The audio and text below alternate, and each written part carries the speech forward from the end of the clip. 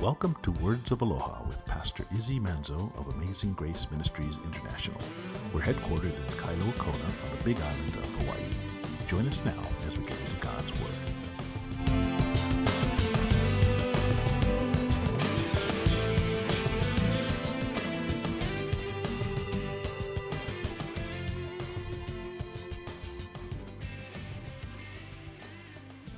I believe these men came to learn something we need to learn. That all things are possible with him. But Peter is pointing out something Jesus understood. That when it came time for a situation, what maybe our will wants to do it one way, and then we think, but God, I've got to leave room for your will. That Jesus modeled to Peter as he laid there praying in distress. He was teaching Peter that God's will is above our will.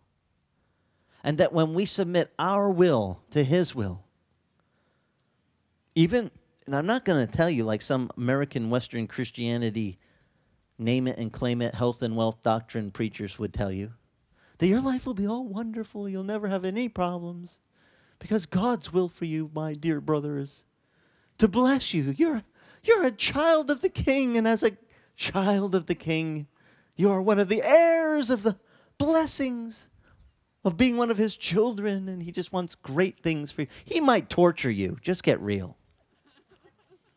You might have to lay down your life as a martyr for your faith today. Do you know that's a real possibility?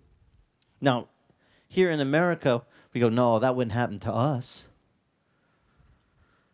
It's coming, isn't it? Wake up. We are only under this, what did you see the word, the shelter, the bubble that we're protected by? Only because of the heritage of our forefathers that so strongly walked in faith after God. But we have as a nation turned from that. And I don't see any reason why the Lord has to keep his hand of shelter over us when we keep turning our backs on him. And we haven't humbled ourselves like the scripture says. He says, if you will humble yourselves and pray as a nation, then I will hear and I will heal your land. But our land is sick. And we're going to owe Sodom and Gomorrah an apology pretty soon the way we're going, if we don't repent of our sins. And guys, we need to wake up. Judgment could happen to us, and deservedly so. Because we have not continued steadfast. But even when you are steadfast, Jesus was, what greater example do I have of someone who is steadfast than the Lord himself?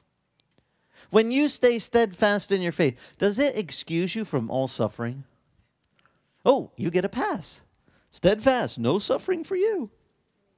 Wrong. If any man wants to come after me, Jesus said, let him deny himself, pick up his what? His cross, and come follow me.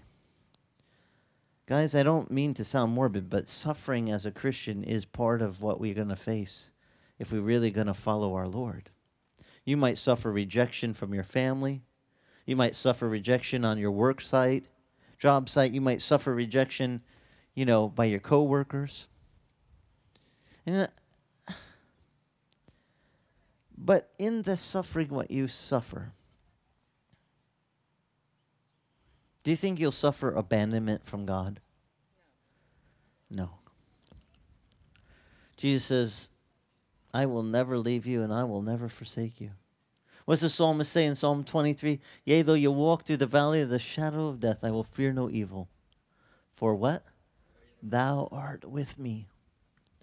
One of the greatest comforts I can teach you is even when we face bad times, the Lord is still with us. He's with us. And Jesus will suffer the greatest of rejections because at one point he will cry out, Eli, Eli. He'll say, my God, why hast thou what? Forsaken me. The greatest, most horrific part of his journey to the cross would be the realization of the separation of himself from God as he took upon himself what? Our sin. You know, the psalmist writes, "It is my sin what has separated me from thee, O God."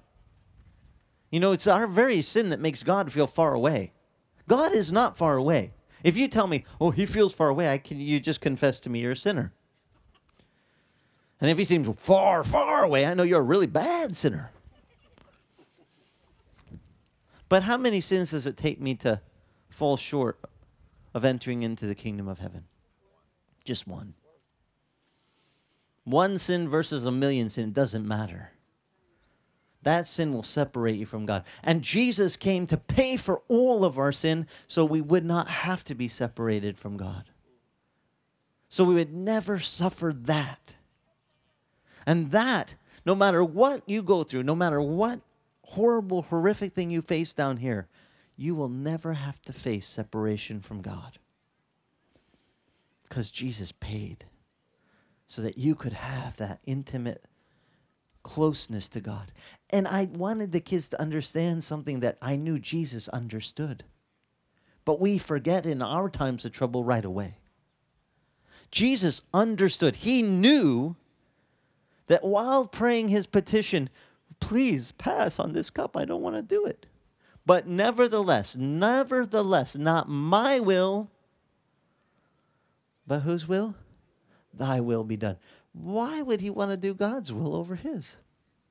What did he know? Come on, fill in the blank. Let's tell the kids, what did Jesus know about God's will versus our will? Which one's better? God's. If we go with God's will, does God know what he's doing? Always. Now, in the short term, and by the way, we are very short-term minded people. We are very instant gratification kind of creatures here. Everything's about getting us what we need when we need it. And by the way, when I say needs, I'm talking wants. And when I say when, and we're talking immediately, because we have no patience. I was listening to an older gentleman say that the generation that we're seeing be raised up, they have no patience, persistence. They don't know what it's like to work and slave and save for decades to get that one thing that you had your eye on. Because they're so used to getting what they want when they want it. Instant gratification has become the norm. So there's no patience. And the problem with that is it causes a person to be very narrow-minded in their thinking about how fast God needs to answer their prayer. Or how they want their prayer answered. And they don't understand that we're talking to the author of the universe, the creator of all creation, the one that has authored our salvation in his Son and knows his Son was called the Alpha and the Omega, the beginning and the what? The end. He knows everything. And he knows how to answer our prayers with his will if we want to. Now, I'm not saying do I have to go with his will just because it's there? No. But I would recommend it very highly over our will. Because he sees things we do not.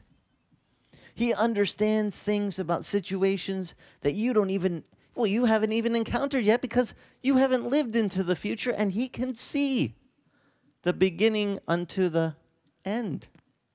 For the youth, since I was teaching college and career-aged ones last night, I had to bring this down to the personal stuff of what a college student wants to know. You know what they want to know about this time in life, right? What do college students want to know? What career should I go into and who should I marry? That's basically going to cover about 90% of all questions asked. I know, I've been leading youth for 3 decades. It comes up like every other week, so yeah, I'm pretty sure it's in there. They want to know. I shared with them a personal testimony of how the Lord worked with me when I was in my college days. I said, you guys, I believe that there's my will and there's God's will. Since I have to teach the adults about this tomorrow, I might as well share with you a little secret. In all of the things where I can make a mistake in my life, I decided, since I'm colorblind, that whatever color car I pick, should it be the wrong color, I'll go with it. I'll make the mistake on the color of car I pick, but I'm not making the mistake of which wife I get. Because if I'm going to screw up a decision and make one without God, let it be the color of my car and not the woman that I spend the rest of my days with. Because of all of the decisions what you make as a young person that will impact your life going forward, aside from giving your life to Christ, of course, that's the number one decision you got to make. But after you've given your life to Christ, what are the most impacting decisions you make after that? Who you spend your life with. What career you do. I figure, let me get the biggies right and mess up on the small stuff. It's kind of like, in finance, I got my master's in finance. They teach you in finance to learn not to be penny wise and pound foolish. I don't know if you know what that means, but like make the right decisions on the big monetary things, and the little monetary things you don't have to pinch the pennies because it doesn't matter because you already made wise decisions in the bigger scope of stuff. When it comes to the decisions of life, if you should make a right decision on who you marry. Now, I got all the kids listening. Yes. How do you know which one you should marry? Well, let me put it this way. Remember Jesus' prayer? Not my will be done, but whose will? Your will? Does God know who would suit us the best for this journey of life, what we are going to face? Does he know what lies ahead for us? Does he know how our spouse will handle those things? I had to confess to the kids, just realistically, I've only been a Christian a couple of years when I got to face this life question. And I was at Arizona State University where they had 40,000 students on campus that year. And when you're in 40,000 students, let me tell you something. Very interesting thing happens. You can get dismissed when the bell rings to go to the next class, and you pour out onto these large walkways. And there are seas of rivers of humans flowing. And by God, you don't get in the flow going the wrong way because you'll get run over. You get over to the side that is going your way, and you go with the flow, don't fight it, and you get to the next class. And there are so many people. Now, some people don't realize this. Within a sea of 40,000 students, what is at the time was about a square-mile campus, there's a lot of congestion of people. And an interesting phenomenon happens that though you're so surrounded by people, you can feel so alone because you don't actually connect. You don't see faces you know. They're just constant changing. And you're going, oh, God, which one is she? I can't, And I told the boys, on the year I went, my freshman year, they had this unique phenomena. There was a larger percentage of gals going to college at ASU than guys. Now the boys are going, whoa, you lucky kid. That means you got more to choose from. Greater percentage of gals. Now I have more confusion. Which one? So I made up my mental list. Top 10 contenders, Possibility. But God, I don't know. Now, just to let you know, Jan was on the list, my wife. But see, let me tell you what the Lord did. In the list I had categorized it. I told the kids, confession of the pastor in his younger days. In all reality, how do you think I was ranking the girls as a young college student, only a few years in Christ? Hot, hottest, super hottest. Okay? And my hotness criteria was not based on godliness. Okay, I just got to let you know. It was a very superficial, outward. I was a gymnast. When you're a gymnast on the varsity team, you're around other girl gymnasts on their varsity team, and physically fit specimens. I was in the circle of some of the most fit gals in the whole of the region, not just of our campus. And I looked at them and, okay, maybe her, Lord, maybe she's a Christian. I don't know. What about her? And if you weren't a Christian, you weren't on the list, okay, straight up. Because I had at least learned this that says, what fellowship does light have with darkness? How much fellowship is there between a believer and an unbeliever? None. Don't even go there. Don't call me and say, but Pastor, can I marry this unbeliever? No. Don't do it. You won't have any fellowship. That's what the scripture teaches. But of the ones that did know the Lord that I had on the list, I'm going, Lord, how do I know which one? Now, believe me, by this point, everyone except my son was listening intently last night. It was past 8 o'clock. He's excused. At 8, he mentally shuts off and goes to sleep. So he's a morning bird. I have this whole group of college and career kids that are night owls. They're like, keep going, man. How'd you figure out which one? And you know what I did? I said, God, you look at things with a better lens. I mean, you see all the way to the future. You know what she'll be like in 10, 20, 30 years. Something I did not perceive at that time as a young man. And man, am I glad I listened to God on this one. We got Facebook. I know what some of the other contenders look like now. Hallelujah! Because some of those girls that were on my list I've seen today, and I'm like, whoa, that would have been a mistake. Like, God, you spared me. But see, it's only because of the knowledge that I gained from this very prayer of Jesus, where he said, not my will, but thy will be done, because he knew something up here. That God's will was better than his will. And I got to share with the kids.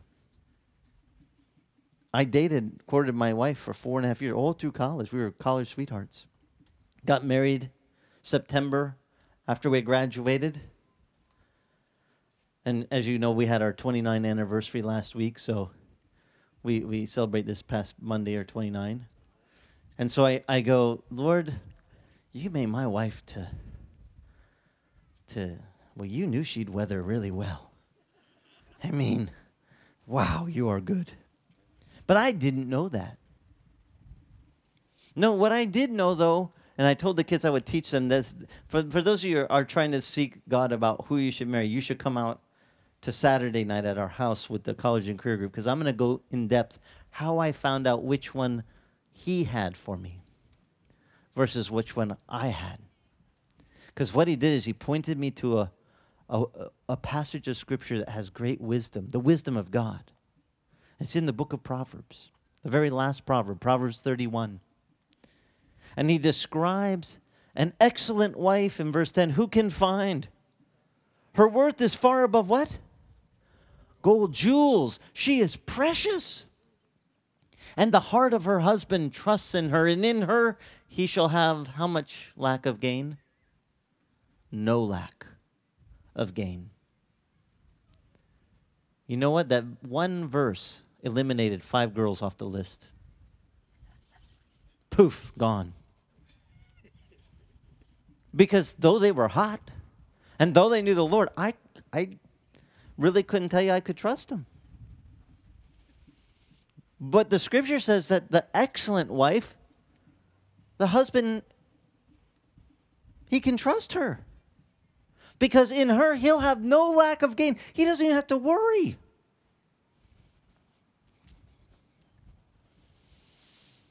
Doesn't matter how hot they are. If you can't trust them, don't marry them. There's going to be pain to your own being. Now, I read on in the proverb and found some other criteria that the scripture describes. And as I began to use God's word as my measuring stick, guess what happened to my list? All of a sudden, reorganization, you know. And this one girl floated to the very top slot. And numbers 2 slot and 3 slot and 4 slot were empty. And number 5, she hadn't moved. She was still there. But it was very clear now she was not the one. And I came to that understanding why. Because I learned something about God's will that I want to end with today. You need to know His will is so far greater for you than your own will. His thoughts, it says, are above our thoughts. His ways are above our ways. And even our greatest thought is lower than his lowest, basest thought toward us. He loves us so much. We'd be thinking, God, if I could just get this person and be married with them, we'd live happily ever after. God goes, oh, I wouldn't wish that on you for anything. You don't know how they're going to turn out to be. You know, tomorrow there's going to be this happens to them. They're going to turn sour, and they're going to be a sourpuss for the rest of their life, and you don't want them. But see, if we believe our will is better than his will, we will venture into areas of life where we will make great mistakes. And we will pay for those mistakes with great pain to our own heart. And there's nothing better than following the example of our Lord. Though the road might be hard ahead, if we will just submit and say, Lord, not my will, but your will be done, you might find out that his will has some good things included. You might find out that that woman that he's putting in front of you to be your spouse, that's the right one. Because he knows how you'll grow together, how you'll go through the journey of life together, how things that come up against you, that you will be able to walk through hand in hand and overcome together. Because he knows greater. And his will for us is so much greater than our understanding of our will for ourselves. We are, well, the psalmist wrote it best. Psalm 103, the psalmist wrote, the Lord knows our frame. And it says, he is mindful that we are but what? Look down. Dust. We are but dust. You know, sometimes I just feel like, Lord, I'm just dust. A little water. You know, I studied that in chemistry. They taught us that, you know, the thing that we are most closely chemically related to as human beings. Do you guys know what we are? Dirt. Add some water to dirt, you get a dirt clod. My cousin. We are literally formed from the dirt of this world. And in fact, if you read the account of the gospel of the very first book of the Bible, Genesis, it says God took from the dirt of the ground and he fashioned it into the form of what we call a man. Now, he wasn't alive yet, but it says, but God breathed the breath of life into his nostrils, and he became a living being. And his name was what? Adam. We're just dirt clods. And God's mindful of that because he made us. And he knows our frames are weak.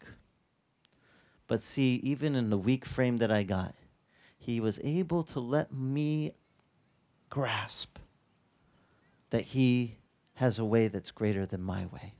He has an understanding, a knowledge, a love, a grace that is greater than anything that I understand. And he says, let me give you that. Come follow me. And I want to encourage you this week. There's nothing more reassuring than knowing we can follow the Lord. And even when we face stuff we don't want to or it's hard, we can say, Lord, let it pass, please, if that's your will. But if it's not your will, I'm going to default with Jesus' prayer. Not my will be done, but what? But yours. And let's let him do it. Because how did it pay out for Jesus in the end? Well, where is Jesus seated right now? At the right hand of the Father. It says there's no greater position, no greater place in the entire universe than the seat which Jesus occupies. But how did he get there? He died. He went to the cross for us, that all the glory and honor, power would be bestowed upon him as he's now seated at the right hand of the Father. Now, the devil tried to get him to take a shortcut. You don't need to suffer. Just bow down and worship me, and I'll give you the keys to the whole earth. Except that, who would he be seated next to? I don't know if you ever thought of this. Satan was going, just come be my right-hand guy. Jesus said, no. I'll do what the Father wants me to do. May we be that people of resolve. We would do what the Father wants us to do this week. And hold fast. Next week, I'll show you the part about Peter and the cock. he will deny the Lord. Sorry. And I'll show you even the other fellow, that guy I really don't like in the story, Judas. He'll betray the Lord. He's coming to the garden right about now. But don't worry. Jesus knew all this stuff. Let's stay focused on what he knew, because if you do, it'll help your faith. When you come to understand what he knew, there's a strengthening from within you that it cannot be taken away by anything of this world. You'll be able to stay strong. Let's pray. Lord, thank you so much for your word. Thank you for your holy scriptures that testify of your Son, that point us to Jesus and to the work what he did, and to the way that he lived, the way he walked, the things he modeled for us, even as he prayed, facing horrible, horrific things. He yielded to your will. Lord, may we be a people that follow his example. May we yield and say, not my will, Lord, this week, but your will be done, that we could experience what you have for us.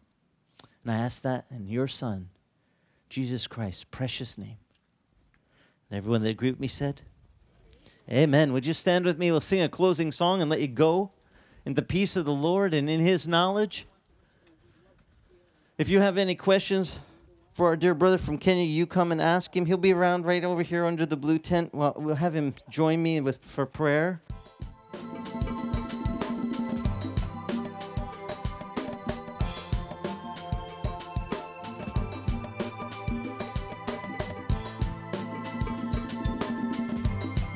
Mahalo for joining us.